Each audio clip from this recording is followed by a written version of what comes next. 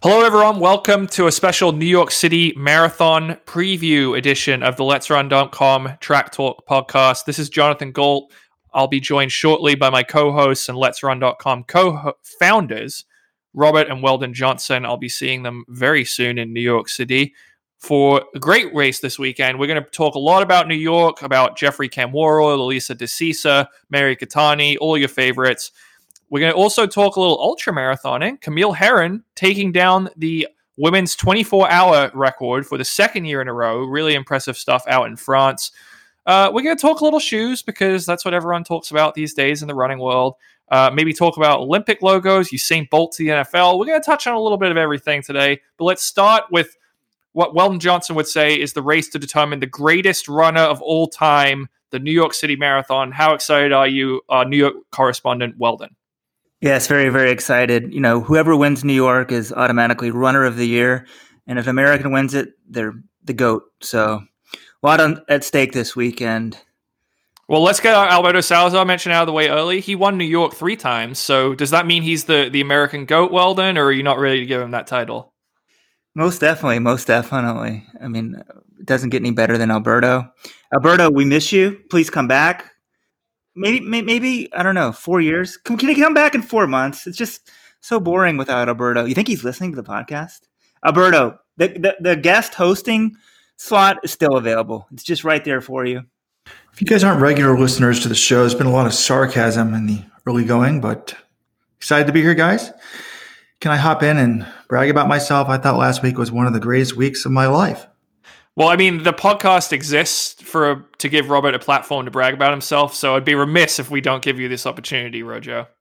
Well, first of all, we said we're going to talk about shoes, and I listened to the Science of Sports podcast with Ross Tucker, and it was amazing. He said he would not hesitate to say the Nike Vaporflies are mechanical doping, so that gives me ammunition in my long-held goal to get the 2016 Olympic Marathon results invalidated. So now that I have scientific backing for my argument, I'm pretty excited about that. Plus, I exclusively have broken the story this week about the father-son marathon world record.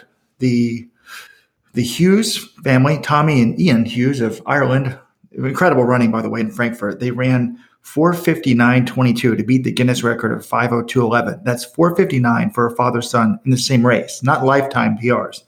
A 59-year-old man, Tommy, who was an Olympian for Ireland, ran 2:27.52. Think about that for a minute. Age 59 world record. Amazing. And then Ian ran 2:31.34.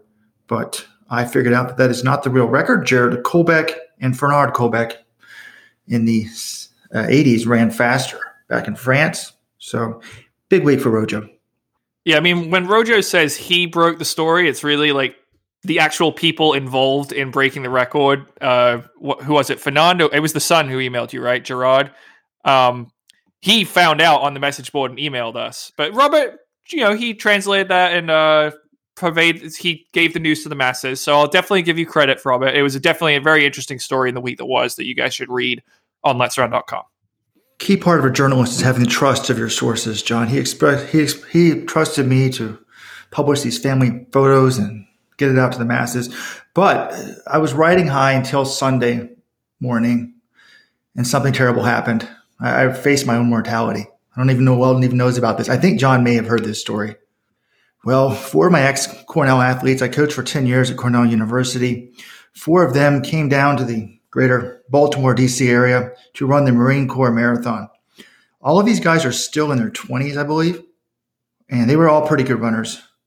Weldon, do you want me to tell you their names? You might know who they were. Give you credentials. I want you to make some predictions on what they ran in this race. Go ahead. Should I mention their names, or is that unfair, John? Is that like doxing somebody? I feel like you're just shaming your old runners by doing this. I wouldn't mention the names. Okay, I won't mention names. One of them was like a 14:15, 29:30 type guy. One of them ran 4:17 in the mile in high school, was more of an 800 guy for me, ran 1:49 on a relay. Another guy was an 8:59 steeplechaser. And the last guy, the youngest of the group, was one of the most talented guys I ever coached, ran 1:48 for me as a freshman in the 800. Also ran like 4:15 as a miler, I think, as like a freshman in high school. Quite good. Big, huge talent. So they all ran the Marine Corps Marathon, Weldon, all in their 20s. Please predict the fastest time and the slowest time. Wait, I think I heard one of them ran 5 hours. I did see something or reference to that. That's nuts. I assume the fastest has got to be. Well, if they're all going to go do it, of course someone's going to run under 3, I'd feel like. But I'm going to say no. I'm going to go like 3:30 to 5 hours because I'm already shocked that somebody ran 5 hours. Yeah, it was brutal. 3:18 was number one. But that was the 8:59 steepler. 3:51. Oh, no, 3:18, excuse me, was for the 29:30 guy. 3:51 for the, I think that was the 8:59 steepler. 4:08 for the 149 guy, and 4:58. He did break 5 for the 148 meter runner. All right, well, guys, if you're wondering, listeners, where the culture of shaming hobby joggers comes from, here's your answer, right at the top. If you're a former runner and you lapse into hobby jogger territory, Robert is going to call you out on the podcast. No, I'm not. I'm actually, this has inspired me because I always joke like, I probably couldn't break double my marathon PR. I probably couldn't break that. That would be 4:46. And now I have proof that there's no way I could break 5 hours. If this kid's not breaking 5 hours, there's no way I could. So how does that inspire you? Well, my goal is to break 3 again. Can I do it in 1 year? Is that even possible? Oh, yeah. Wait, hold on. Robert, last week on the podcast, you said you were going to run 5 times this past week. Did you do that? Are you a man of your word? No, I was going to originally quintuple my mileage from 1.5 to 2 miles a week to about 15. I guess that'd be 7 times. I was going to run to work every day, but I decided that was way too much to do it every day. So I only ran twice last week. I did double my mileage. This week I'm going to run 3 times, hopefully. So I'm going to be up to about 10 miles this week. Break 3? Are you crazy? Nuts? I mean, come on. That's sub 7 minutes for the whole marathon. There's no way. I ran a marathon. That's the crazy thing. I don't know how many, maybe 5 years ago, I ran 2:58 and I was playing soccer and sort of training for it. And I don't know. I'm way fitter than you. You're not breaking 3. I guess I assume you could break 3:30, but I think New York, here's what we should do. But for this weekend, John, we get him a charity spot in this year's New York City Marathon. No, not this year. That's not fair. But what I do think is we need to have a bet here. Robert needs to commit to a marathon at the end of 2020, maybe like CIM, 2020 CIM. That's a nice fast course. And we put a time goal on the line. There's a little bet between the brothers, some bragging rights, so public shaming might be involved. I think that'd be pretty exciting. No, John, we need him running this Sunday's New York City Marathon. How could we get the Let's Run audience behind him? Like, what's the bet? We raise money for charity somehow. Like, what would be feasible? I mean, Robert would have to go out there and suffer and possibly die. But where would you set the line? 4:30, maybe? I mean, Robert doesn't run. Like, the other guy just ran a 4:58, the 148 800 guy. Yeah, but that's barely like I think Robert could break 5 hours. Come on, that's barely moving. John, you're way underestimating this. I'll update my Strava thing. I haven't even looked at it. I ran 3 miles from work, and I'm pretty sure I didn't break 30 minutes, John. And I wasn't carrying anything. I left the computer at home. I think I was carrying my phone and my wallet in my hands. Well, I need to figure out what 5 hour pace is because that's not really something I've ever contemplated. That's probably in the 10-minute range, right? 2:30 is. I'm more impressed by these people. These 5 hour people, it's not easy. Okay, well, for the record, 5 hour marathon pace is 11:26 per mile, and given Robert's admission that he's struggling to run 10-minute miles, maybe that is beyond him if you just threw him in cold turkey on Sunday. But I do think we should move on to the races people actually do care about, which is the 2 that are going on in New York on Sunday, men's and women's elite marathon fields. We've looked them over. These are not the greatest fields ever assembled, and part of it from an American perspective, I actually think the American fields aren't that bad considering that the Olympic trials are less than 4 months away now. They're actually, yesterday was the 4-month to go date, October 29th, and, the trials are on February 29th. But at the very top, they're fairly shallow. The men's field, we have the top 4 from last year returning. So that would be Lalisa DeCisa, your champion, Shura Katada, the runner-up, Geoffrey Kamworor, and Tamirat Tola. That was the top four. And on the women's side, there's Mary Keitany, who was the 4-time New York champion, including last year, and then Ruti Aga, who is a 2:18 Ethiopian marathoner. She won Tokyo earlier this year. You've also got the debut from Jocelyn Jepkosgei, who is the half marathon world record holder. So certainly some intrigue, but beyond that top group, there isn't really that many people capable of winning the race. Let's start with the men. Robert Weldon, tell me who you're feeling. Is there someone you feel really good about out of this group? John, I'm going to jump in first with a bigger picture sort of point. I think the marathon, I kind of joke. I'm like, oh, these fields are like ultra marathoning. I feel like there's one or two guys who can win. And then I'm like, oh, New York's kind of this way in general. But maybe I'm not that far off because a lot of these fields, a lot of the people are window dressing. I think there's 4 guys who can win on the men's side in New York and 3 guys in the women's. Wait, there's 3 guys that can win the women's race? Excuse me. 4 guys who can win the men's race and 3 who can win the women's. I think unless something crazy happens. And most marathons really probably aren't that much different than that. I mean, some of the exceptions might be some of the non-majors where they bring in a host of like 206 guys. And some of this is just limited by the number of guys you're bringing in. If you bring in 3 pretty good guys, like those are 3 guys who can win your race. So I think part of the problem with ultras, I'm like, wait, only 1 or 2 guys can win this thing. And then I'm kind of joking like, well, wait, for marathons, 3 or 4 guys can win. I think most races outside of maybe London are that way. You could argue London's that way too, because you bring in Bekele, who's going to really beat him. Kipchoge. So the fields aren't that deep, but they're pretty strong up front. I don't know. On the women's side, you got 3 people, and one's never run a marathon. But, when Sarah Hall now is your 5th fastest person in the field, it's just a different feel about the field, right? Yeah, I don't want to start off too negative and damper. I mean, I'm very excited about this weekend. John, we just published the men's preview. It's been an amazing year of marathoning. So much has gone on. And it should be a great race because there's 4 studs in the men's race, 3 studs in the women's race. But I will say something negative. I just don't know how in this day and age, with so many talented marathoners, you only have 4 sub 208 men in New York. I mean, every year I compile the stats, how many sub 205s, 206, 207s for all the majors. I'll have to update to see how many actually started them. But I was looking at the spreadsheet where I had the tentative entries. And the first 3 majors of the year, London, Tokyo, and Boston, all had double digits, 10, 12, and 10 for sub 207 guys. New York only has 4.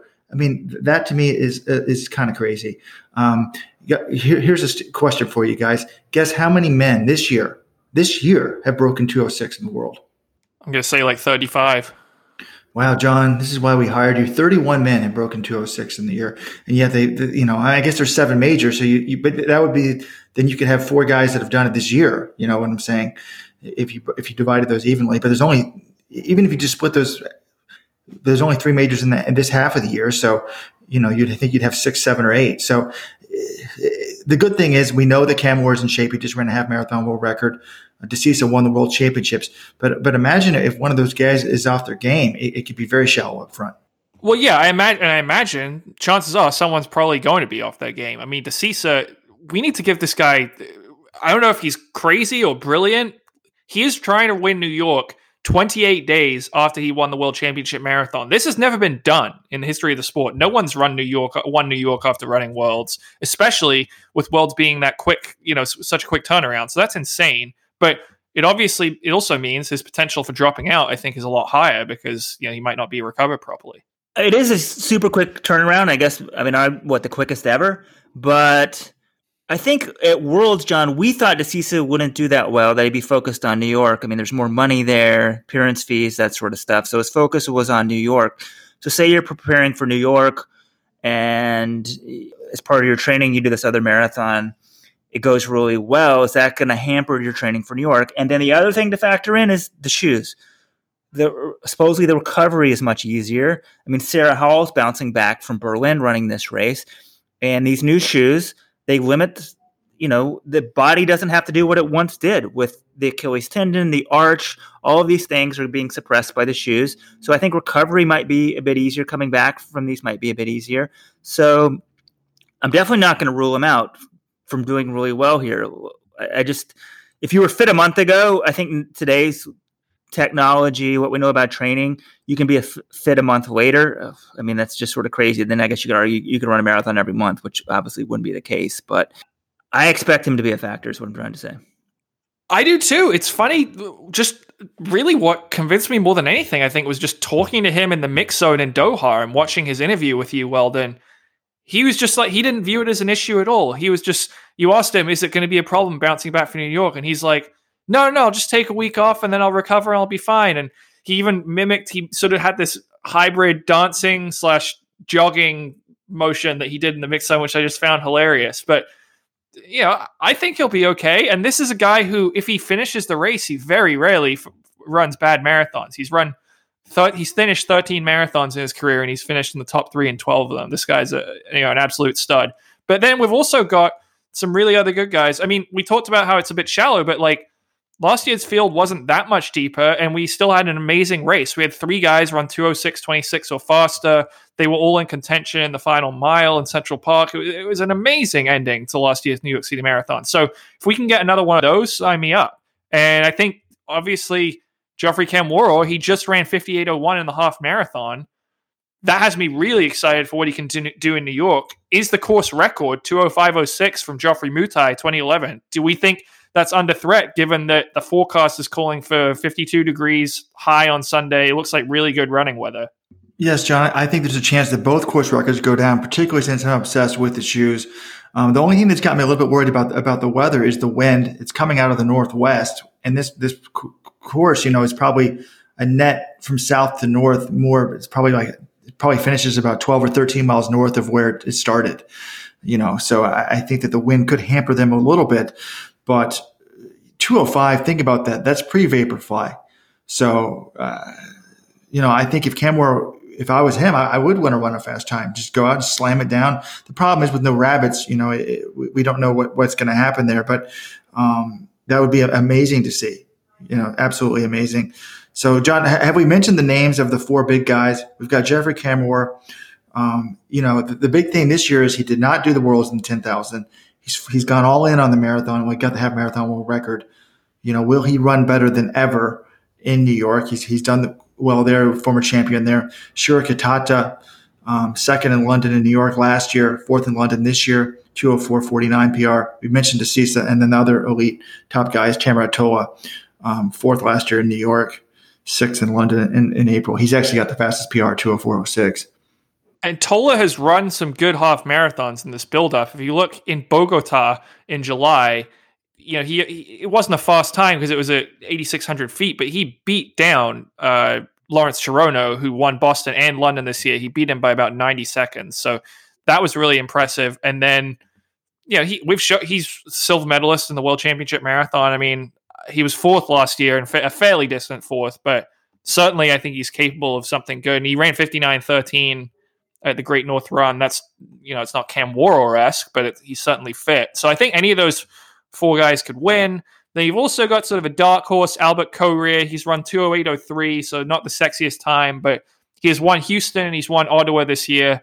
I do like guys who win marathons. That's obviously a good sign, but he hasn't really shown to be on that level of the top guys just yet. It's kind of crazy in today's age that we're talking about a 2:08 guy. 2:08 is not a world-class marathon anymore. Listening to that Science of Sports podcast, if people are interested in the shoes, it's very interesting.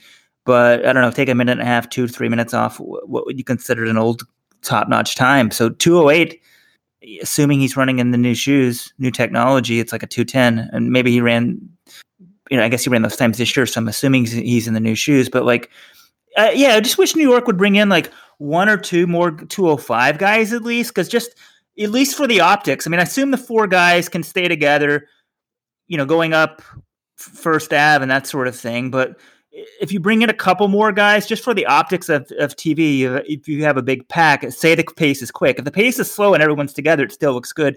But I don't think it looks good just to have like 3 guys running alone for 15 miles or so, which could happen if the top 4 go after it.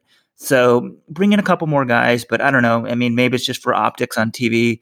If you have some 2:06 guy, but it's kind of crazy that the 5th best guy is at 2:08. Well, yeah, let's talk about the Americans for a minute here. We've got some other interesting international athletes. A couple Australians who've run. Brett Robinson's run 2:10 and Jack Rayner's run 2:11. They both ran that. That was their first marathon finish in London for both of them earlier this year. So they're coming in. They've got some potential. Steven Sambu, former University of Arizona star, he's entered. And we've got a guy, actually, Yoshiki Takanouchi, who is bouncing back. He was 6th at the Japanese Olympic trials, which was middle of September, and he's running the race as well. So, that's they're not going to. I don't think they're going to be on the podium, but they should certainly battle out with some of the top Americans. And I think really the top American, to me, it's fairly simple. It's going to be Jared Ward unless something goes wrong. Most of the serious contenders for the Olympic team are not running New York this year because, well, for one reason, some of them ran Chicago, but also, there's only 4 months until the Olympic trials. But Jared was pretty open. He said, he's got a family of 4 kids to support. He's doing this in part for the payday, but I think also in part is he's been running really well in the marathon recently. He was the top American in New York last year. He ran 2:09 in Boston this year. And his thinking, I think, is he wants to strike while the iron is hot. He has run the Olympics already. Not that he doesn't want to run them again, but if he thinks he can run something special and he's in shape to do it, then he's going to go and run New York. And I think, like we said, if 1 or 2 of the top guys have an off day, there's no reason why Jared Ward couldn't be that guy to step up and finish 3rd and, accomplish one of his big goals, which is a World Marathon Major podium finish. That's one of his major goals, is a World Marathon Major podium finish. So if he pays David Monti enough just to have 3 elite Kenyans and one of them drops out, then he's top 3. Jared's a great marathoner, and I think he's definitely going to be the top American.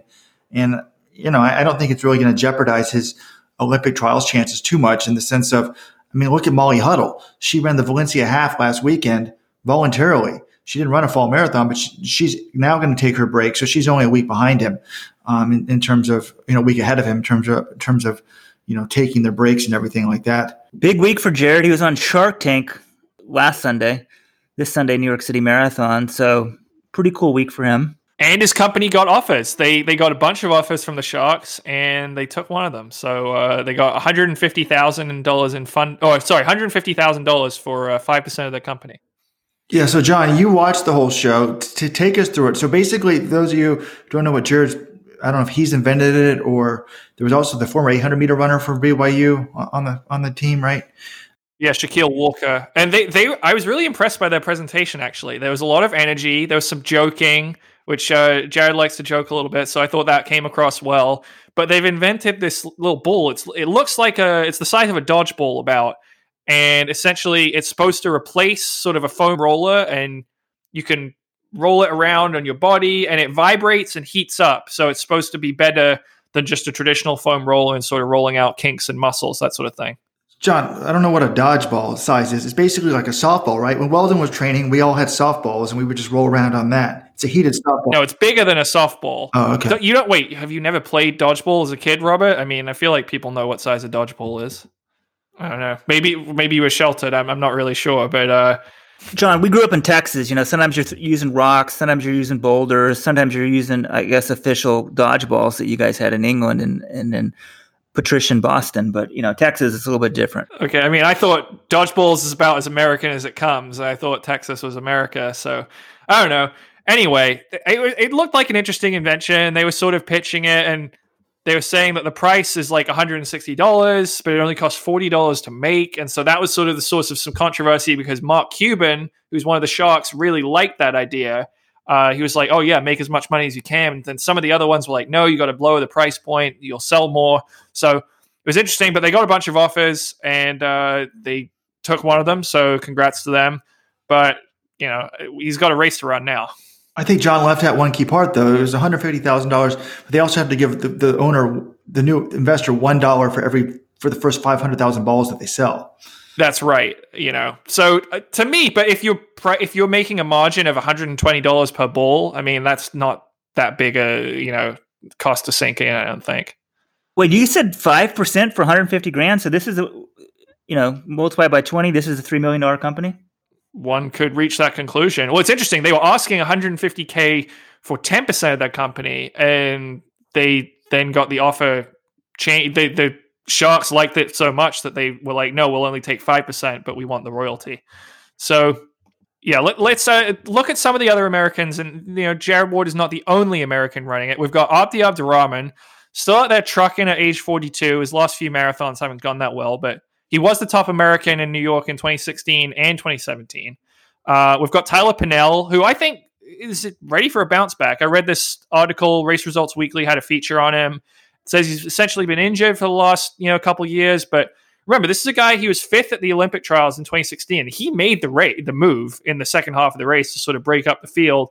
Finished eighth in New York that fall. He was fourth in Boston last year in the bad weather year. So I think this is a guy who's primed to run well, and so his PR is only 2:13.32, but I think if we get good weather, he could lower that, and maybe I think he's the guy out of anyone who could run something on Sunday that sort of announces himself as an Olympic, serious contender for the Olympic team. And then you got a couple longer shots, interesting stories. Joe Whelan, this guy's raced. This is his seventh marathon of 2019. That's according to Tilla Stoppagia. I mean, maybe they have some that he hasn't even run that they missed, but he ran 2:18 on October 13th, so just 3 weeks before the race. But he essentially just does a marathon like every weekend and training, he says. So, and he's a guy, he's very blue collar. He'll run like 10-hour days working on a ranch and working with chainsaws in Texas. So, very blue collar guy. And then Connor McMillan, the BYU alum, he was fourth at USA's in the 10,000. He's now training with Jared Ward and with NCAA 10K champ Clayton Young out in Provo. And Ed Eyestone says, he's not that far behind Jared Ward in workouts. They're obviously not quite on the same level, but he thinks he could run about 2:12 on Sunday. So he's a guy to sort of watch out for as well. Yeah, when I read that 2:12 in New York, I mean, that would be very impressive.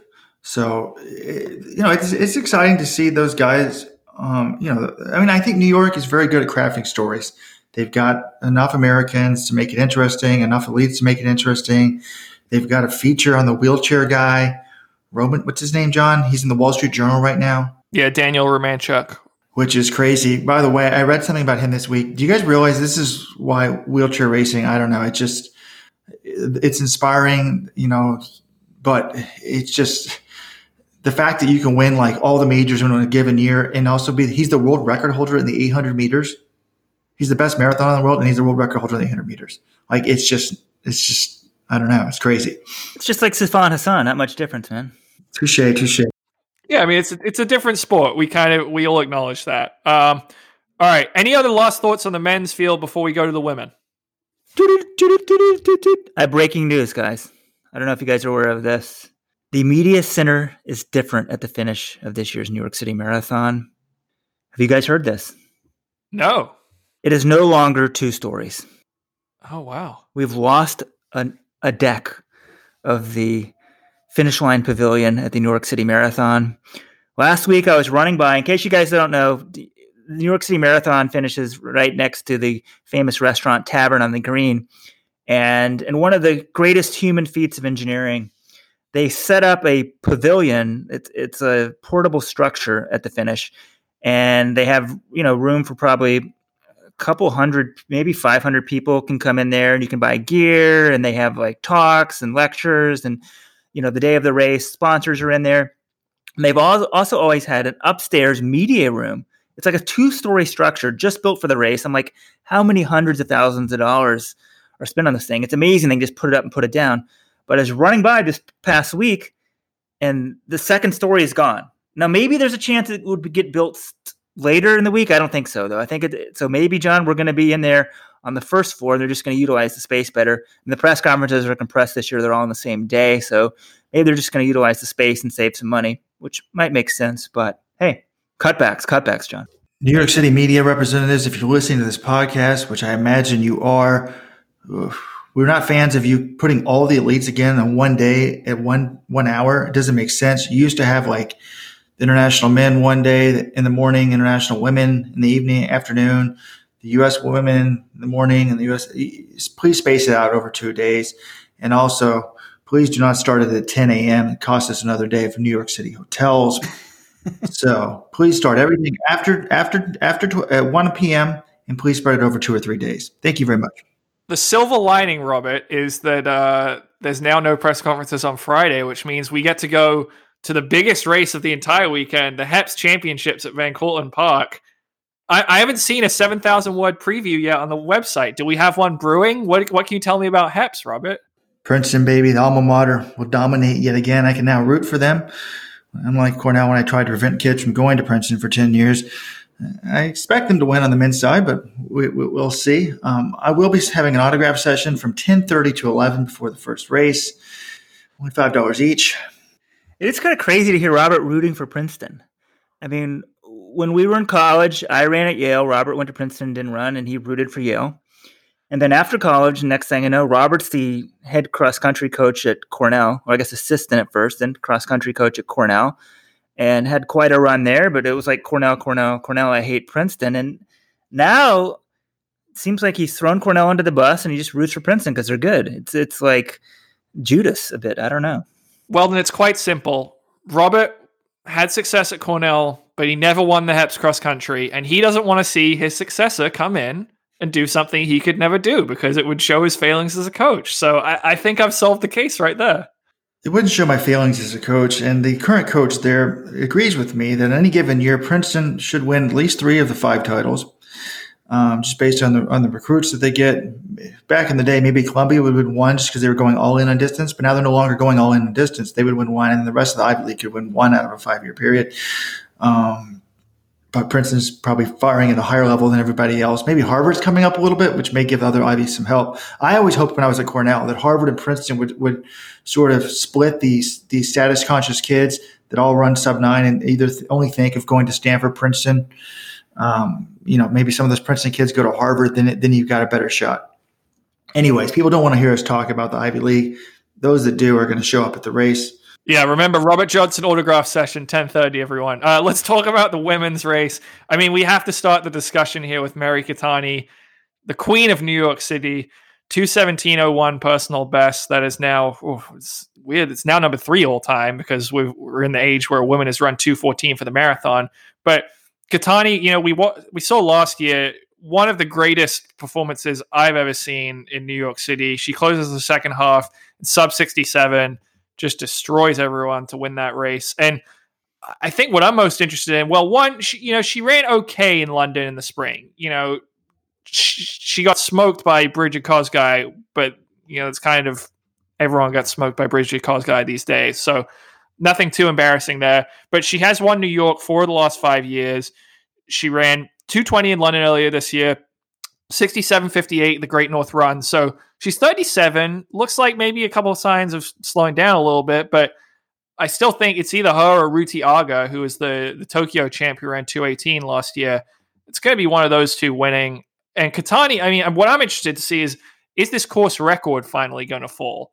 It stood for 16 years now. Margaret Akayo, 2:22:31 from 2003.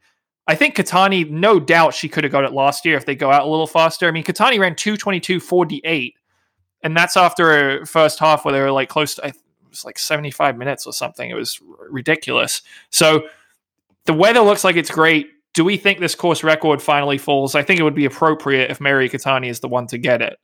You never should say it's easy to break a course record, right? It's stood for 17 years. Is that what you said? 16 years. That's just crazy. I mean, you had Paula Radcliffe run through after that, didn't break it. Marathoning's at a whole nother level now, and that it hasn't fallen. So I guess we should have said it won't fall. I guess they just haven't shown a penchant for running fast the whole way in New York. I guess a couple years ago, Keitany went out so ridiculously fast the first half and faded, and she's sort of learned her lesson and flipped the script in the years since. But if we got an honest pace at the beginning, yeah, of course the record should go. Where marathoning is now, I think the record is there to be broken, but with not that many people in the women's field, there's 2 sub 220 people and the world half marathon record holder. Who's going to push the pace, right? So, I mean, just the odds would say the record actually doesn't fall. But if these women go after it, yeah, it's gone. Well, I'm not convinced of that. I mean, I was going to definitely predict it because Adidas now has their Vaporfly out, and we saw that last week in Frankfurt. John, what was the woman's name? Help me out here. Valerie Ayebe. I'm not entirely sure if I'm pronouncing that right, but yeah, 2:19:10 for the win there. But she went out in 67 something. So basically, she's going out in Paula Radcliffe pace. People would have thought that was inconceivable, but now she's a woman who runs 17 marathons. goes out in 67-minute pace. She's got the new shoes, and it's not that crazy that it happens. I do need to stand corrected. I said the week that was she was wearing the Vaporflies. She's not. She's wearing the Adidas version of the Vaporflies, which we have a picture. We're going to put it up in the women's preview of Keitany training in Kenya. Adidas now has their shoe. So I would think because of the shoes and the talent that the record would go down. But we're ignoring the fact that Keitany did not run well recently at all at the Great North Run. I mean, 67.58. Bridget Koskei obviously ran 64.28 in that race. But even Magdalena Masai, who just won Toronto, beat her by 22 seconds. So that has me a little bit concerned. If Keitany's on her game, we'll find out maybe tomorrow at the press conference. Yes, I think the course record could go with the new shoes. But if you're off your game and on the downside of your career, then no, she's not going to get the course record. Yeah, I think in the battle for the win, I don't totally trust Jocelyn Jepkosgei. She said she's going to debut a few times, and she's always ended up pulling out. Like, remember, she was supposed to debut this spring, and I think it was in Hamburg, and instead of running that race, she ended up pacing the women's race in London, which was also ridiculous because no one went with them. So she was basically just paid to run like way in front of the field with this other rabbit. But yeah, it's the course record that's sort of dependent on, like if Aga and Keitany decide to go after it. But in terms of the win, I mean, Keitany, she might not have to be at her best. Rudy Aga, she's really the only other real stud in this field. And she ran the World Championships marathon, quote unquote. I think she was probably forced to do it by the Ethiopian Federation. She dropped out early, so I'm not really worried about that race taking a toll, and I don't think it's a bad sign that she dropped out there.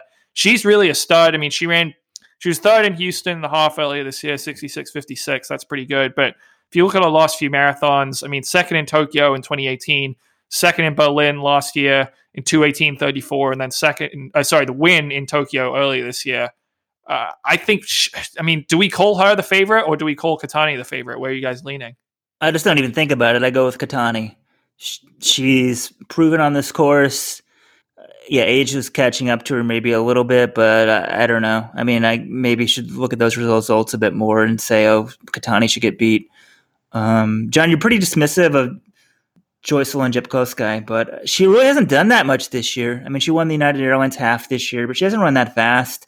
She won Beach to Beacon, I think. A couple years ago, she was just tearing it up on the roads. And maybe the fact that she was going to debut and hasn't debuted. Maybe, John, she felt like she was a disadvantage. I think she's a Adidas athlete, right? Right. Maybe what's the point of go running marathon if you think, hey, I'm at a 2-minute disadvantage to somebody? So, I mean, seriously, you got to think about that. I feel like that's a conspiracy theory. I feel like that's sort of, you're just speculating right now. But we got to get to the point, and maybe do you want to talk about shoes now, or are we sort of? Well, then, if we're going to talk about the shoes, one thing we can't just go everything. The problem with the shoes is, and the problem with IAAF not enforcing these rules is, we don't know what to think. I mean, the reality is, Jocelyn Jepkosgei did set the half marathon world record, not even wearing a Vaporfly or anything like a Vaporfly. That's true. Tony Revis had an article on his blog, and it was great. Essentially, he's like, do we want to be like NASCAR?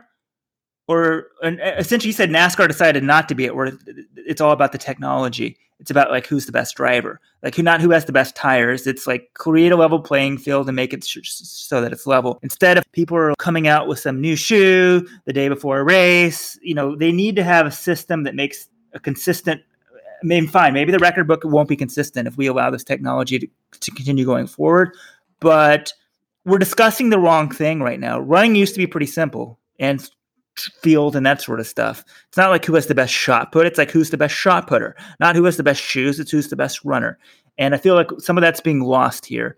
So it is stupid for me to say Jepkosgei didn't make her marathon debut because of these shoes, the more I think about it. But if you didn't have these shoes, you were at a disadvantage. And Mary Keitany dominated this race without these shoes. It just shows the greatness of her.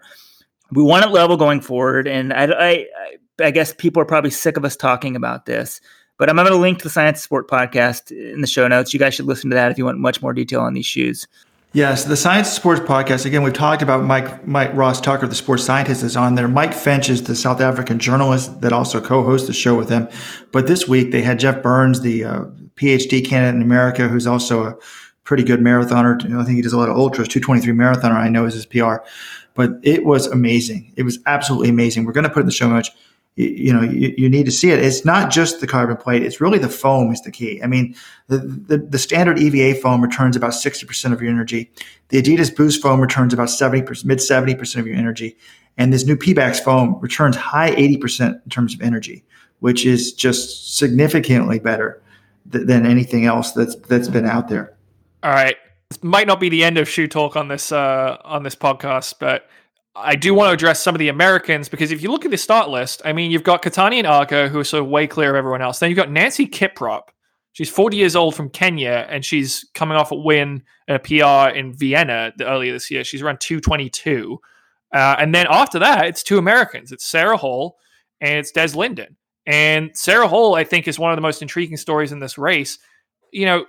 Last year, I don't think people were looking at her. They were like, oh, well, she's doing pretty well. She's running some PRs. She won CIM a couple of years ago.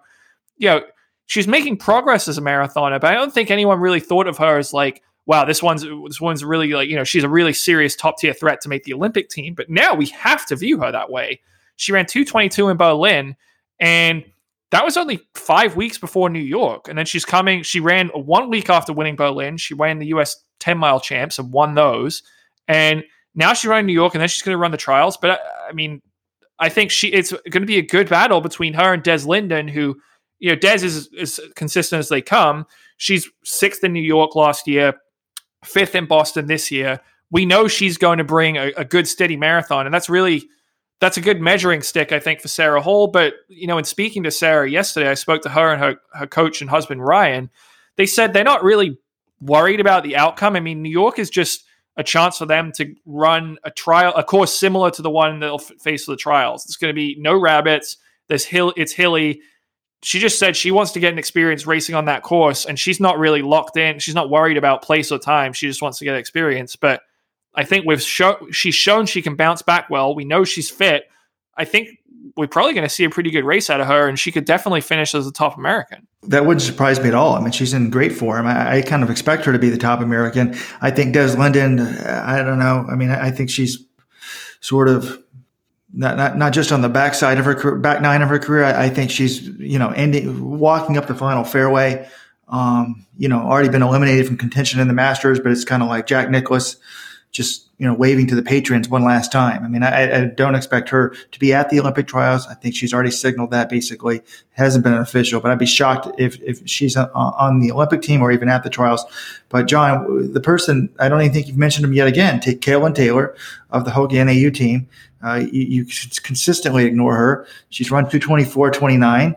I think that she would be the one that would battle Hall for top American honors. Thank you, Robert. Thank you. Once again, Kellen Taylor getting slighted. Was she Kellen Johnson? She was. That was her maiden name. Johnson was? Johnson was her maiden name, yeah. Well, we'll take credit for her. A fellow Johnson, because IAAF still lists her as Johnson, in the results database. John, once again, just totally ignoring her. I just don't get it. Like, I'm going down the list of PRs, and hers is after those other two. She's at 2:24.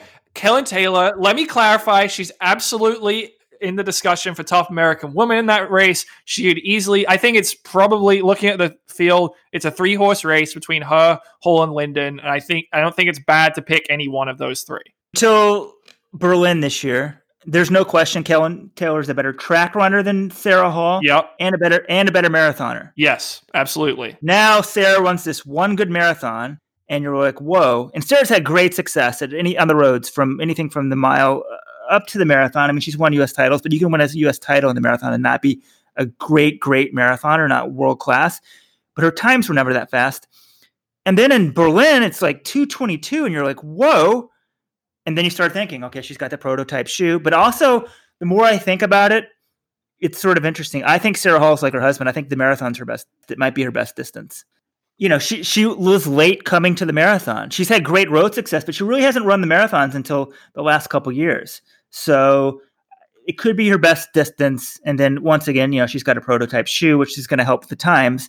Yeah, well, then I do think the marathon is Sarah Hall's best event. And it's interesting because I was talking to both the Halls yesterday, and they're saying that Ryan, he was a natural. He was clear. He was born to run the marathon. He said he had to, even in high school, he'd run like 10-mile tempos at sub-5 pace, and no problem for him.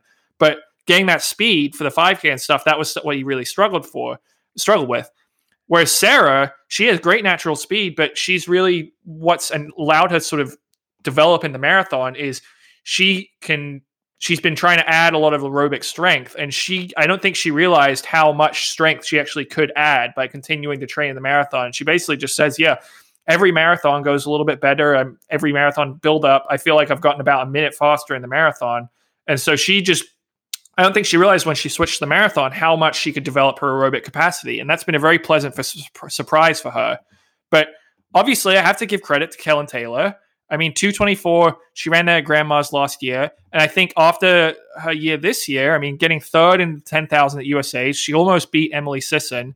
I talked to her coach, Ben Rosario, and he said that her stretch of training in September was as good as any stretch she's ever had. She had a bit of a stomach bug, and it caused her to bail out of a half marathon. Then she ended up running the 10-mile champs. She didn't run well there because she wasn't totally over it. But I think Kellen Taylor, she clearly has to be taken seriously as a major threat, both at the trials and in this race to be the top American. I agree, but if she's not running in the good shoes, who knows what to believe? And think about it, if Sarah doesn't, she's running in a prototype ASICS shoe, but she claims it's not like the Vaporfly. Imagine if she put on the Vaporflies, would she break 2:22? That's what the problem with these shoes is. We don't know. Moving forward, we need to have a rule, an emergency rule. If it's not commercially available by January 1st, it should not be in the Olympics if they can't figure out a rule before then. But guys, here's the stat of the week. I mean, basically earlier in the show, sorry, Des, if you're listening to this, but I basically wrote her off as sort of like Jack Nicklaus taking one final walk down the fairway. Stat of the week, Sarah Hall, it's like she's coming into her own. Her career is new. I mean, Ryan Hall has been retired for years. Sarah Hall is 102 days older than Des Linden. Yeah, but I mean, if you had to bet who's going to run the faster marathon the next couple of years, I think you would have to say Sarah Hall. She's trending upwards, right? Oh, yeah. I think if Sarah Hall is like just starting her marathon career, it's so exciting. I mean, she's literally somehow hit the fountain of youth at 36 years of age. She's right today. April 15th, 1983 is her birthday. She's 36 years, 198 days old today. Wait, so can you guys keep alluding to the fact that you think Des Linden's not going to run the trials? Can you guys give me some evidence for that? I just sort of take it for granted. I don't think the Let's Run audience knows the details of this clearly because I don't. Well, she's been saying in interviews that the Olympics isn't really the huge motivating factor that it was for her early in her career. Like 2012, she wanted to make the team, which she did, but then she had dropped out early with an injury. So 2016 was about earning redemption and, redeeming that performance, which she did. She finished in the top 10. She ran well in Rio. But I think she's sort of looking at this point in her career, she's taking everything one race at a time, and she only wants to run races that she can get excited for. And I think to Des, the idea of running at the Olympics where she's probably not going to win unless everything completely breaks right, and even medaling, she'd need everything to pretty much completely break right. And she knows the last couple of years there have been, look at Rio, the gold and silver medalists have since been, popped for doping. I think that's sort of discouraging to her. I think she would rather go and run a race that she enjoys, something like Boston or New York or something like that, where she can get a paycheck out of it, and she can sort of justify her performance as going well rather than or she would feel better, I think, about just racing those races and having fun with it than going through the trials. She might not even make the team. I think those are sort of the ideas that is percolating in her head. Yeah, I just think what's the upside of making the team and what's the downside? Of course, there'd be nothing really to prevent her from doing the trials and Boston. Assuming she didn't make the team, she could just bounce back to Boston. Maybe, February 29th to April, you'd have like 6 weeks or something like that, 6-7 weeks. But the other thing, that she did on Twitter when they switched the trials from Tokyo to Sapporo, she said something like, "Oh, I always thought finishing in the Olympic Stadium would be cool to do as an athlete." Because I guess in her other Olympics, they didn't finish in the Olympic Stadium. They were going to do that in Tokyo, but now that's not the case. So with it being in Sapporo. Yeah, it's not like she's totally ruled out the trials. I mean, again, she's taken things one at a time. It's like Shalane the last few years. Like, she's going to run New York. She'll assess how she feels. She might retire after New York. I mean, she's already accomplished a ton. She has her major marathon victory, so she's got that. She can retire with that in her back pocket, but it's really about what excites her. And at this point, making a third Olympic team and then going to, Tokyo or Sapporo or wherever it is and getting beaten in the heat, maybe that doesn't excite her as much as retiring or running a different race. Speaking of Sapporo, the news came out, I guess, last week that they were going to move the Olympic marathon from Tokyo to Sapporo for cooler weather, which I think is a good thing. But there is sort of a lot of logistical issues, right? Like now the marathon's not going to finish in the stadium. Japan is marathon mad. People had already bought tickets for this thing. But then there's this crazy thing coming out today or yesterday, and the Tokyo officials, I think the mayor or somebody saying it's going to cost them $310 million in lost revenue because the race is moving and expenses. I mean, the figure I think is exaggerated. I think the bigger picture shows that just some of the dysfunction with the Olympics, that they could just move this thing without consultation with the local organizing committee. We criticize some of these sports organizations for not putting athletes first. And I think in this instance, they did put the athletes' safety first. It seemed like almost an afterthought in Doha. At one point, Seb Coe, I could look up the exact quote, John, but we were at this press conference, opening press conference, and he's like, of course we think about the athletes. But I kind of remarked too, like, that was sort of said as an aside, not like, oh yeah, the athletes are the number one priority. It's like, they're just sort of pawns in the game. I mean, it wasn't that extreme, but it sort of just was like an offhand thing. Oh, well, yeah, of course we think about the athletes. And I feel like by moving the marathon, the IOC was saying athlete safety is first, but we're shocked now that we're finding out that the Tokyo organizers really weren't consulted on this, or at least they're making it sound like they weren't. Some of the officials, it just seems crazy to me. I can't believe Weldon's giving this mayor who said it's going to cost $300 million. He said cost $300 million. No, they might lose out on some revenue. Somebody on the Let's Run thread on this topic has just talked about how it's not going to cost more than a few $1 million to put on the marathon in Sapporo. It's not going to cost anything. But yes, there's an opportunity cost and lost revenue. But yeah, maybe they should talk to the mayor, but they got to make up their own decision. The mayor's not going to be happy about it. I think it was the right call. We can go over it. People bought tickets. That's unfortunate. In the end, I think that people say they're worried about the athletes. I disagree with that. What they're worried about here is the PR. They thought they saw these people collapsing in Doha, and they're afraid. They're very worried about their image. So I don't think it was some grand gesture by the IOC. I think it's them worrying about their image. Actually, all right. Speaking of Olympic images, I want to talk about the Paris 2024 logo that was released.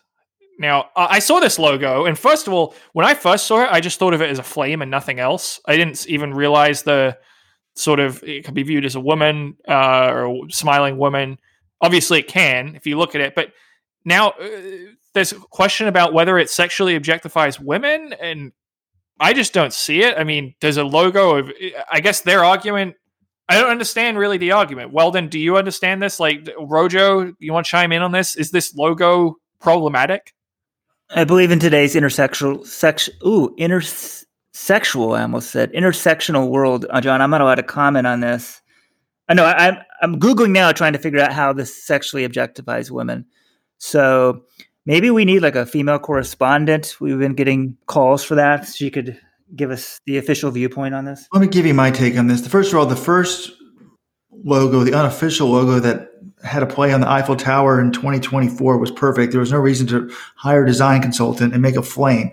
That represents Marianne, which has always been the French heroine or something. It looks like a flame, maybe a little bit like a woman's hair. It doesn't sexually objectify a woman, other than to say that a woman, yes, it's a woman, it's female. So a woman can have sex, a man can have sex. If you go on the internet or Yahoo, you can find somebody who's going to complain about everything. The person that's complaining about it is some feminist scholar, and then I played it up on the message board. So I think we're acting like it's a bigger deal than it is. I mean, Robert fanning the flames of controversy. There we go. Well, there were people complaining about it. It looked like Rachel's haircut in Friends. So there were enough people. But any logo that comes out, someone's going to have something funny to say about it on Twitter. And I feel like in journalism, the argument, I thought about just starting a website, like people outraged on Twitter about X, Y, and Z, like anything you can find. There's enough millions of people in the world to complain about something. Yeah. Well, I like the logo, and it actually reminded me, I was looking like at a list of all the Olympic logos from the recent years, and looking through it reminded me how bad the London 2012 logo was. I can't believe they screwed that up so badly. That was a great Olympics, but that logo was so bad. That sexually objectified a woman. To me, that looked like a woman performing a sexual act on a man. I still can't believe that was allowed to go. I mean, when that came out, I started that thread under a fake name because that was outrageous. It's still some pervert designed that thread and designed that logo and got away with it. Well, what you need is a focus group of about 13 to 15-year-olds and you just throw any logo you're considering it in front of them, they will find a way to make anything dirty at that age. So if they can't find a way to sort of make it a dirty logo or make jokes about it, then you know you're good. That's the teenager test. All right, let's talk a little bit more running here. Camille Herron, speaking of France, 24-hour world record over the weekend. 270 kilometers, I believe. I got to get the exact fraction right. I don't want to shortchange Camille here, but second year in a row that she's broken this record. And she finished 6th overall. This was the IAU World 24-Hour Championships. So Camille Herron, she's carried the torch for the United States in the ultra-marathoning ranks the last few years. 270.116, which is 167.84 miles. That is 834.9 pace for 24 hours, which is pretty ridiculous, I got to say. But Weldon, let me turn it over to you, our ultra-marathoning expert. Wow, John, you put me on the spot here. I'm definitely not an ultramarathoning expert, but with the Hoka exploration that we did in the spring, I know more about it. And it's interesting because at the time we said, what are the greatest ultramarathons in the world? We came up with some races, and I think the IAU 100K championship was one of them. We didn't have the 24-hour championship. So this was actually a world championship. So I didn't really even realize this thing went on because previously, I think when she broke the record, she didn't do it in a championship. So it's kind of cool she did a championship. But Steeltown Runner, the true Let's Run ultramarathon expert, emailed us, and he's like, essentially saying like this is one of the great records out there. If you compare it to the men's record, it's getting much closer. It's 7% of Yannis Koros's road record and 11% off his track record. So you're getting, once you're getting 7% between any men's and women's record, like that's sort of very good. Obviously, the 24 hours isn't run all the time, and so maybe the men's record could be improved a bit. But Yannis Koros is like all-time great on the men's side. And just even if you look at this race, like she's the third fastest American man. She'd be the third fastest. She's the third fastest American, period, for 24 hours, like men or women. So argue what you want. Not many people run this thing or whatever, but it's pretty crazy what she did. Oh, wait, of course, she did run in the Vaporfly, so maybe it makes sense that she improved her old record. I wonder what she ran in the old record in. So I kind of factored that in a little bit, but she would have been 5th over. I think she was 5th overall in this race. So pretty crazy performance. And, she's a Let's Run visitor. So pretty cool.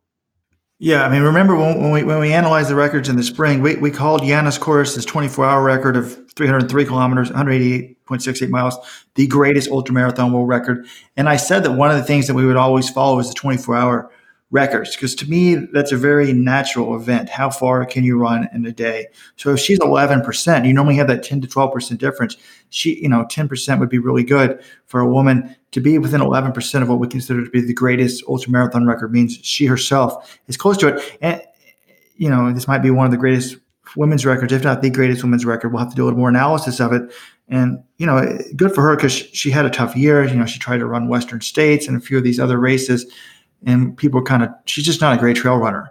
But to see her do well is fantastic. Of course, the Vaporflies helped. She went about 8 kilometers farther this year than last year. But still, she's really good, obviously, at the 24-hour distance. All right, let's go lightning round a couple other things here. Usain Bolt, I mean, whenever he does things, this is sort of just noteworthy in the track world. And he had an interesting interview with Nick Zaccardi of NBC Olympic Talk. I thought, recommend you read that. But also he said something to TMZ Sports. And I don't know if he was joking or not, but he said that if the Green Bay Packers or the Patriots need a wide receiver, he's ready to go. He said, if they call me, I'm ready. Told that to TMZ Sports.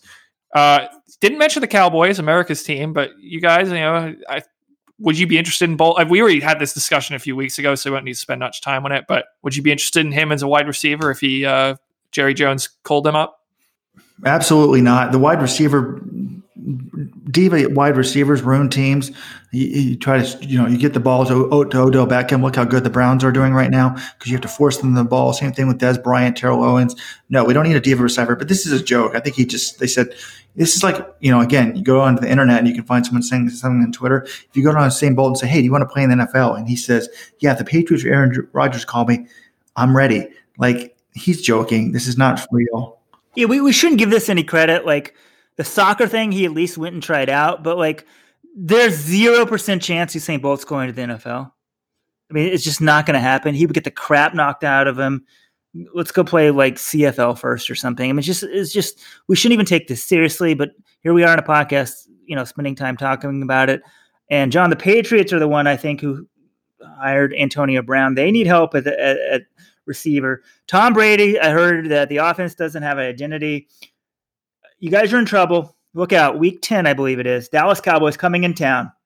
Yeah, like I told Weldon, not worried about the Cowboys. They haven't beaten the Patriots since 1996. They just traded for Mohamed Sanu to shore up the receiving corps. That rookie N'Keal Harry, they're going to bring him up off IR. He'll be all right. So, the Patriots, until they lose a game, I don't think I'm even going to be worried right now. And they're 8-0 at the moment. Let's go back to more running news.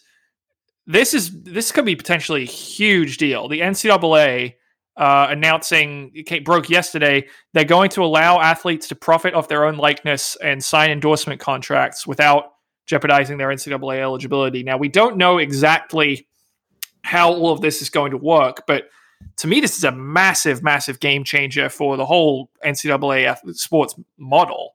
And are we going to see athletes like Grant Holloway, if he, would he have just stayed in college and run for Florida at a couple meets and still have an Adidas contract next year? Like, how do you guys see this affecting the sport of NCAA track and field?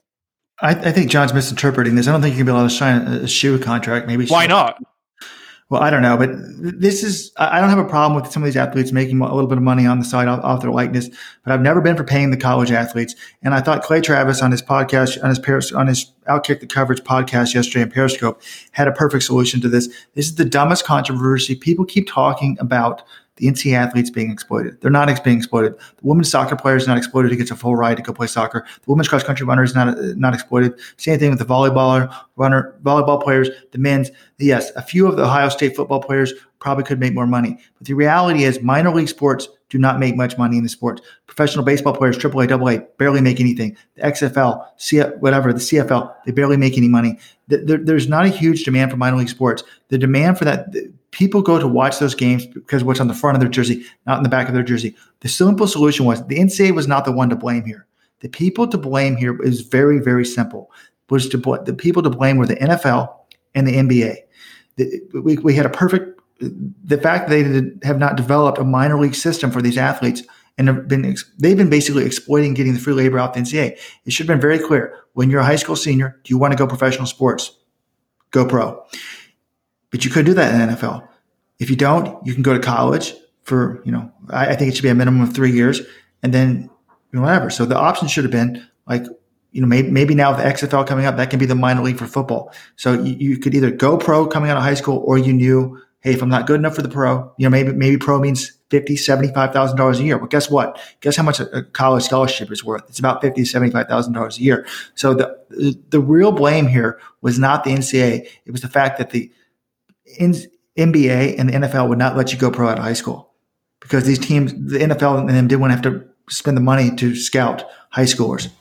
Yeah, and John, I think you are misinterpreting. I don't think Zion Williamson can sign a Nike contract and then go Why not? compete. I just think that's how the rules. It's not going to be like that. The sponsorship like that. It's like you're going to be allowed to do some ancillary stuff for your likeness. Now, maybe I'm wrong, but I really don't think that's what it's going to be. I'm pretty sure it's just for smaller stuff. But we'll get back more on this next week. And I think Robert's got some good points. People talk about athletes being exploited at the NCAA level, and it's very few athletes are actually being exploited. Maybe some of the top revenue people in football. But the whole NCAA system essentially subsidizes the minor sports. So football and basketball, the sports bringing in the money, who are they subsidizing? They're subsidizing the rest of the system. So maybe even like the last guy on the football team, he's getting a subsidy. He may not get a scholarship. But like the field hockey player, the cross-country runner, the track runner. Oh, wait, the LSU track coach, Dennis Shaver, he's now getting $370,000 a year guaranteed, opportunity to make $260,000 more. There's a thread on that, and let's run. In essence, like he's being subsidized by the basketball player and the football player. Now, I guess the schools aren't going to have to pay out any more money, so that subsidy is still going to exist. And I think this is going to be a way to let athletes make a little extra money, but I'm pretty sure that like Zion Williamson can't sign a full-fledged Nike contract and still compete for for Duke. Why not though? It says they were allowing them to profit off of their names, images, and likenesses. That's what you're allowing. And when you're signing an endorsement contract with a company, you're allowing them to profit off of your name. Like you're selling the rights to your name. You're saying, I'm Zion Williamson. I'm now a walking billboard for Adidas or Nike or whatever. You have the rights to me. That should be the rule because that's going to be too ripe for fraud. I mean, you can have a booster paying them. If they want to sell their own T-shirts with their own thing on or something like that, go ahead. But the devil's going to be in the details here. We need to see the details. It's kind of pointless to be talking about this until we have the details. But I don't know. I'm just not. I feel like the point of college is not people are like, free market, free market. I'm like, that's not the point of college. It's ironic to me that the college is full of all these very leftist, left-wing, liberal-leaning professors. Well, we subsidize the English department. We subsidize the poetry department. They're not necessarily making money. The point of college is to educate people. And I feel like supporting, all of these people, all of these athletes is great. Obviously, I'm a little bit biased as a former cross-country coach. So I just, I don't know. I'm not, like, this might be a good thing, like to let them have a little bit of more control. But again, I think the real problem should have been, okay, if you're good enough at a high school to go play minor league sports or even make the majors, go ahead and do it. If not, you can come to college for a minimum of 3 years. One last thing. John's talking about the shoe contracts. Zion Williamson is the perfect example of this. This guy was not exploited by going to Duke. He went to Duke for 1 year. His brand is now huge.